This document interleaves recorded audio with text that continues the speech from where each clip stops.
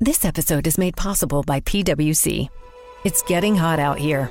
Moving the mercury can help move your business. PwC helps turn sustainability theory into real-world action.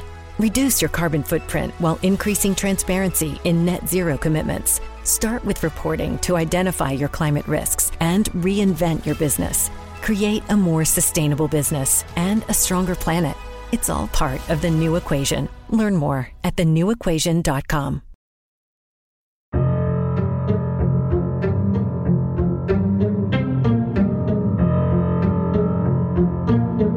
June 2009, North Las Vegas, Nevada. 2-year-old Everlyse Cabrera was put to bed by her foster parents one summer evening. Nothing seemed out of the ordinary. The next morning, when they went to wake the toddler for breakfast, she was nowhere to be seen. The front door was wide open with a small chair next to it, the perfect height for a toddler to reach the deadbolt and walk out of the home. No trace of Everlyse has ever been found. Is this what actually happened, though? Police questioned this version of events immediately, especially considering the foster parents waited 4 hours to report Everlyse missing.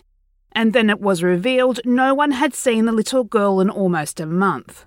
And the foster parents had a sketchy history, leaving many to question why was Everlyse and her brother ever placed in their care. This is Everlyse's story. Unfortunately, this story starts the way too many start.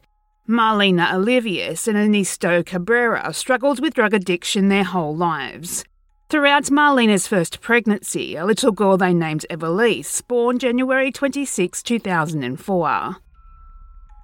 Throughout Marlena's first pregnancy, a little girl they named Everlyse, born January 26, 2004, they were able to stay clean. But by the time they welcomed their second child, a boy they named Benjamin, a little over a year later, staying sober was more of a struggle. Both Marlena and Benjamin tested positive for marijuana and cocaine soon after birth. Because of this, and because they didn't have stable housing for the babies, Everlyse and Benjamin were removed from their care, the children bouncing from Child Haven to a temporary shelter home to foster care. Ernesto and Marlena ordered to secure suitable housing before it would even be a consideration to regain custody of their children.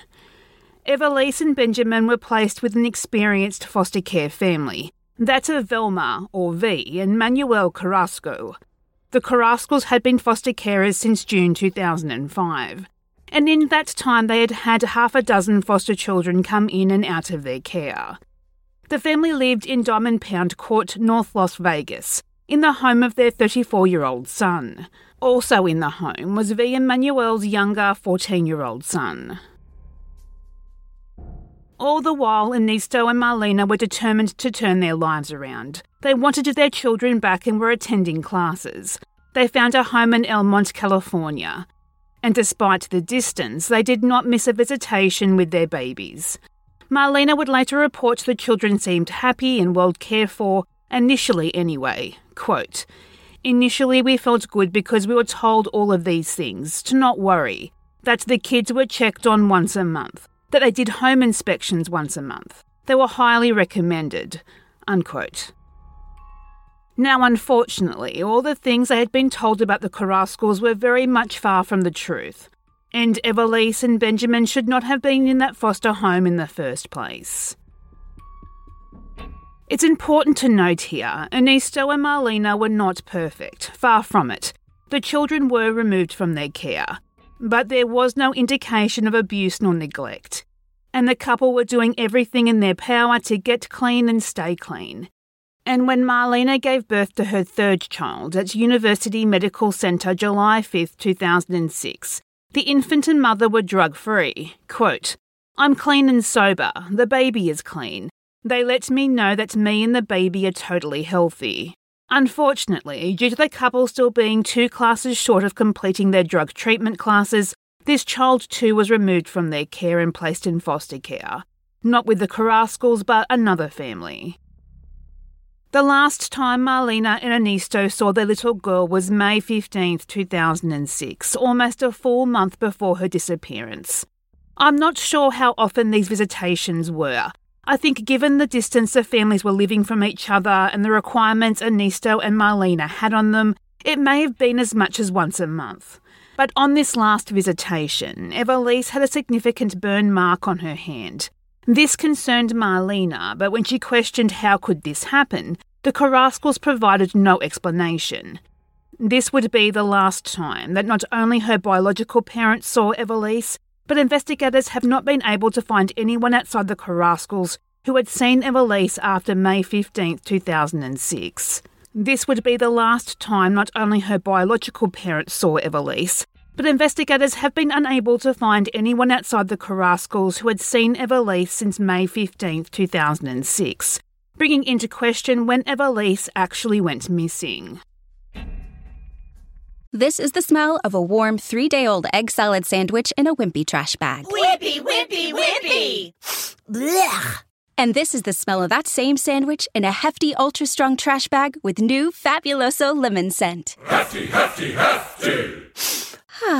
Smell the difference? When life gives you stinky, get Hefty Ultra Strong with new Fabuloso lemon scent. It smells like clean, freshly picked lemons, so no matter what's inside your trash, you can stop the stink and smell the lemon.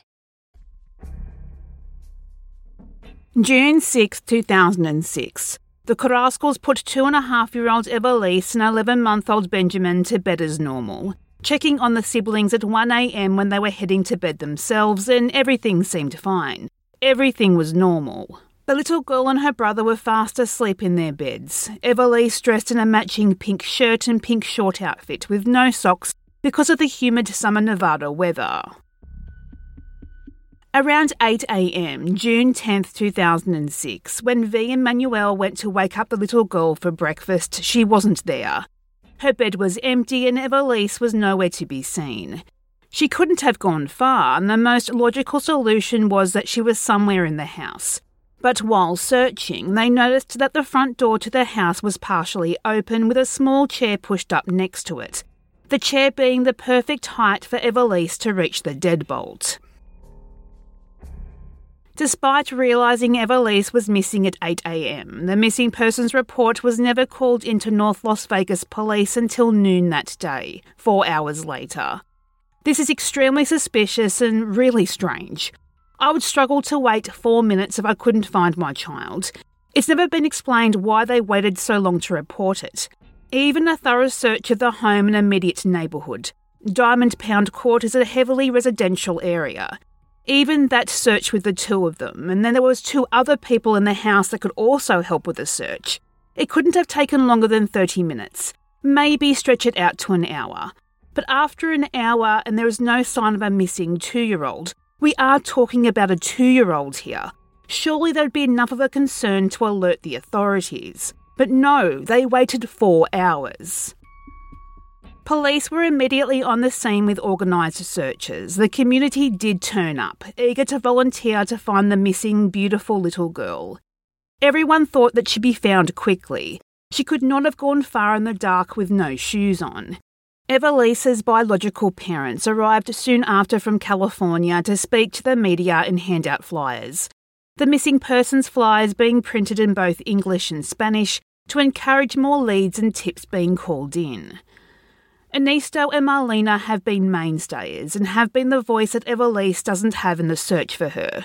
Marlena made an emotional plea for her daughter's safe return. Quote, "We don't care who you are. We don't need to know anything except that she's somewhere and that she's hopefully okay." Unquote. Police spoke to every registered sex offender in the area about the case, but there were no leads. No evidence of where Everlyse could have went and where she is now.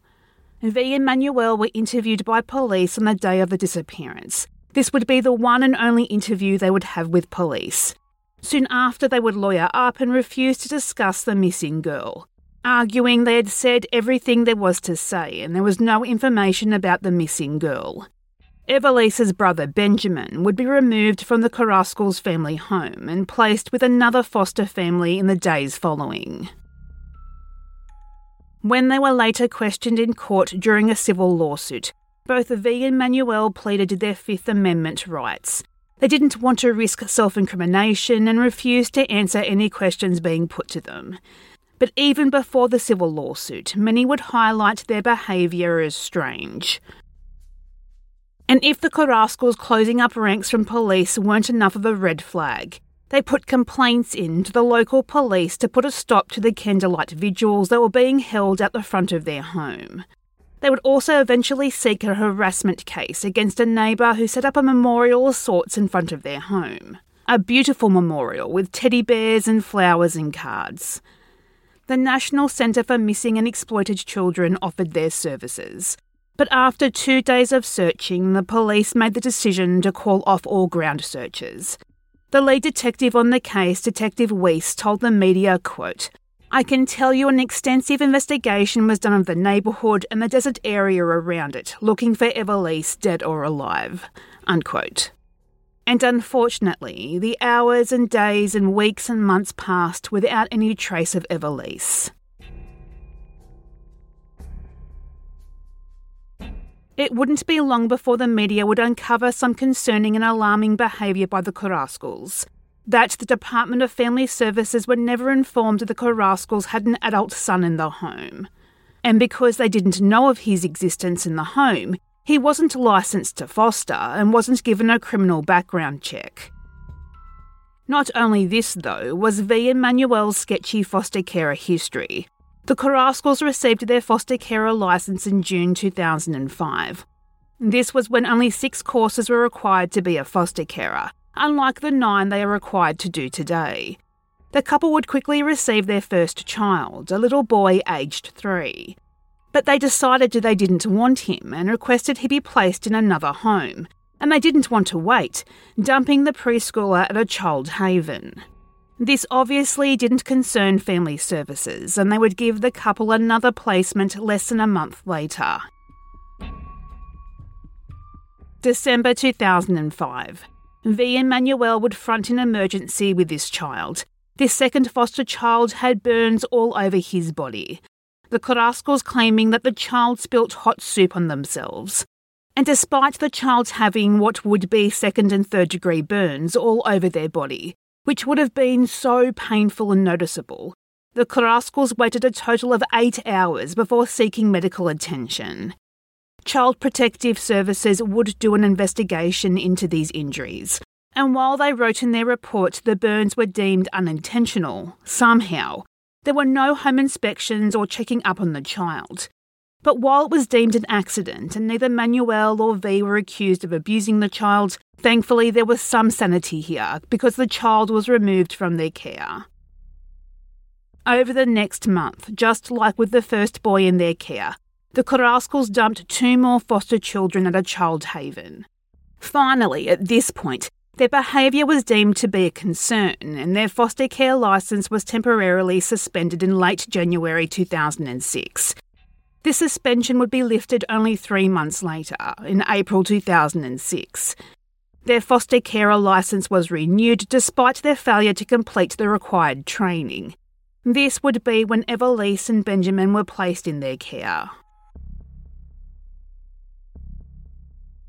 September 2006, 4 months after Everlyse disappeared. Ernesto and Marlena filed a lawsuit against the Carrascals and the Department of Family Services in Clark County, Nevada. They were accused of negligence in supervising and monitoring Everlyse when she was in their custody. And as I mentioned, the Carrascals didn't testify, pleading their Fifth Amendment due to possible self-incrimination. This lawsuit would be settled out of court for $300,000 in September of 2007. This also released the foster family for future civil liability. The funds paid by the Carrascals Insurance Company, and the insurance was organised for all foster carers by the county. Out of this, Ernesto and Marlena donated $35,000 to Child Focus to start the Everlyse Everlasting Education Fund. And this money would be used to tutor and mentor foster children in the Clark County public education system. There was a small ray of hope 2 years later, in April 2008.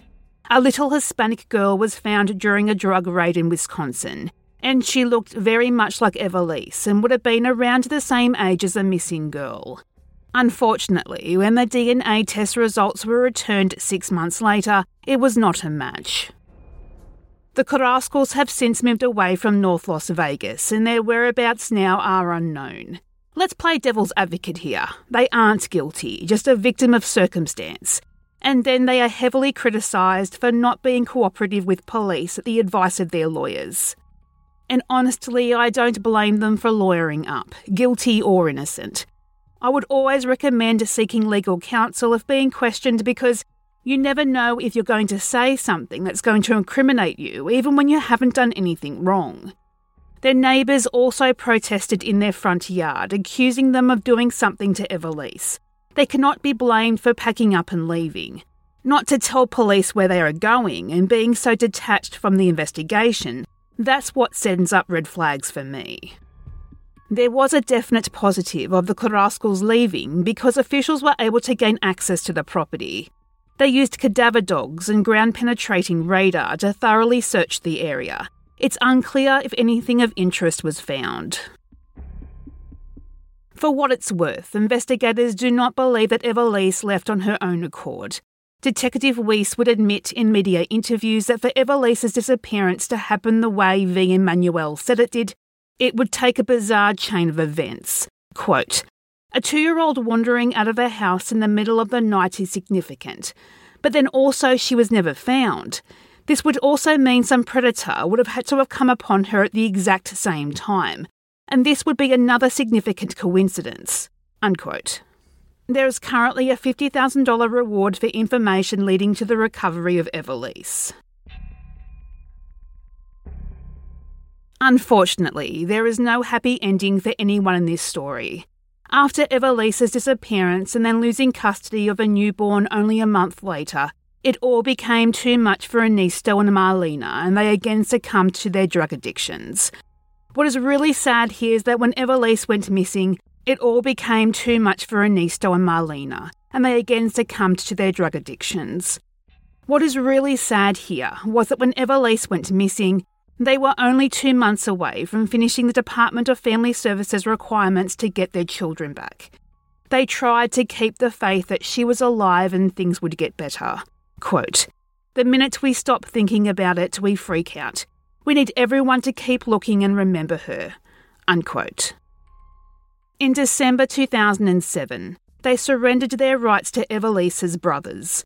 Prosecutors claiming they were unfit parents due to their ongoing battle with drugs.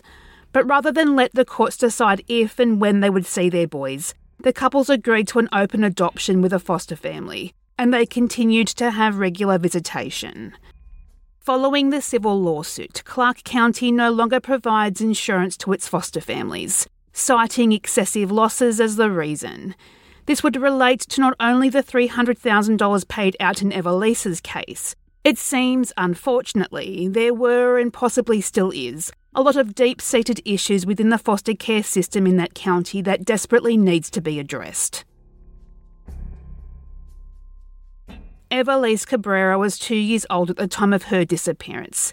She is Hispanic and was 2'6" and 25 pounds with black hair and brown eyes.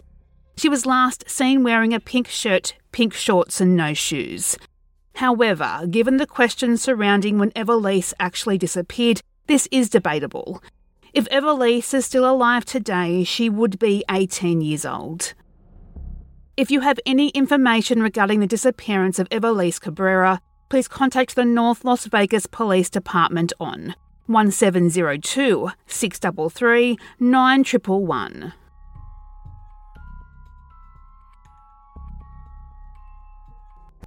If you have your own thoughts and theories on the case we discussed today, or any case we talk about on Stolen Lives, please search Stolen Lives on Facebook, like the page so you don't miss an episode, and join the discussion group to talk about your thoughts and theories. You can also talk to us on Twitter, search lives_stolen, or on Instagram, Stolen Lives Podcast. If you like what you heard today, we would appreciate it if you share this episode on your social media of choice, and subscribe and leave a positive review on your podcast app. Today's episode was researched and written by me, Ali. Hosting and production was also by me, Ali. Music is by Mayu.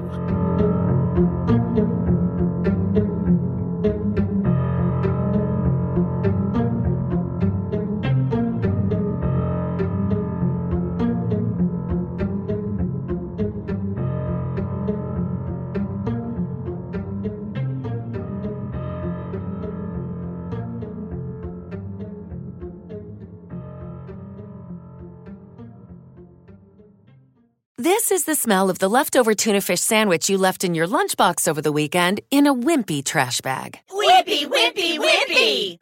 Blech! And this is the smell of that same sandwich in a hefty, ultra-strong trash bag. Hefty, hefty, hefty! Ah, smell the difference? Hefty Ultra Strong has Arm & Hammer with continuous odor control, so no matter what's inside your trash, you can stay one step ahead of stinky. And for bigger jobs, try the superior strength of Hefty Large Black Bags. This is the smell of the leftover tuna fish sandwich you left in your lunchbox over the weekend in a wimpy trash bag. Wimpy, wimpy, wimpy! Blech! And this is the smell of that same sandwich in a Hefty Ultra Strong trash bag. Hefty, hefty, hefty! Ah, smell the difference? Hefty Ultra Strong has Arm & Hammer with continuous odor control, so no matter what's inside your trash, you can stay one step ahead of stinky. And for bigger jobs, try the superior strength of Hefty Large Black Bags.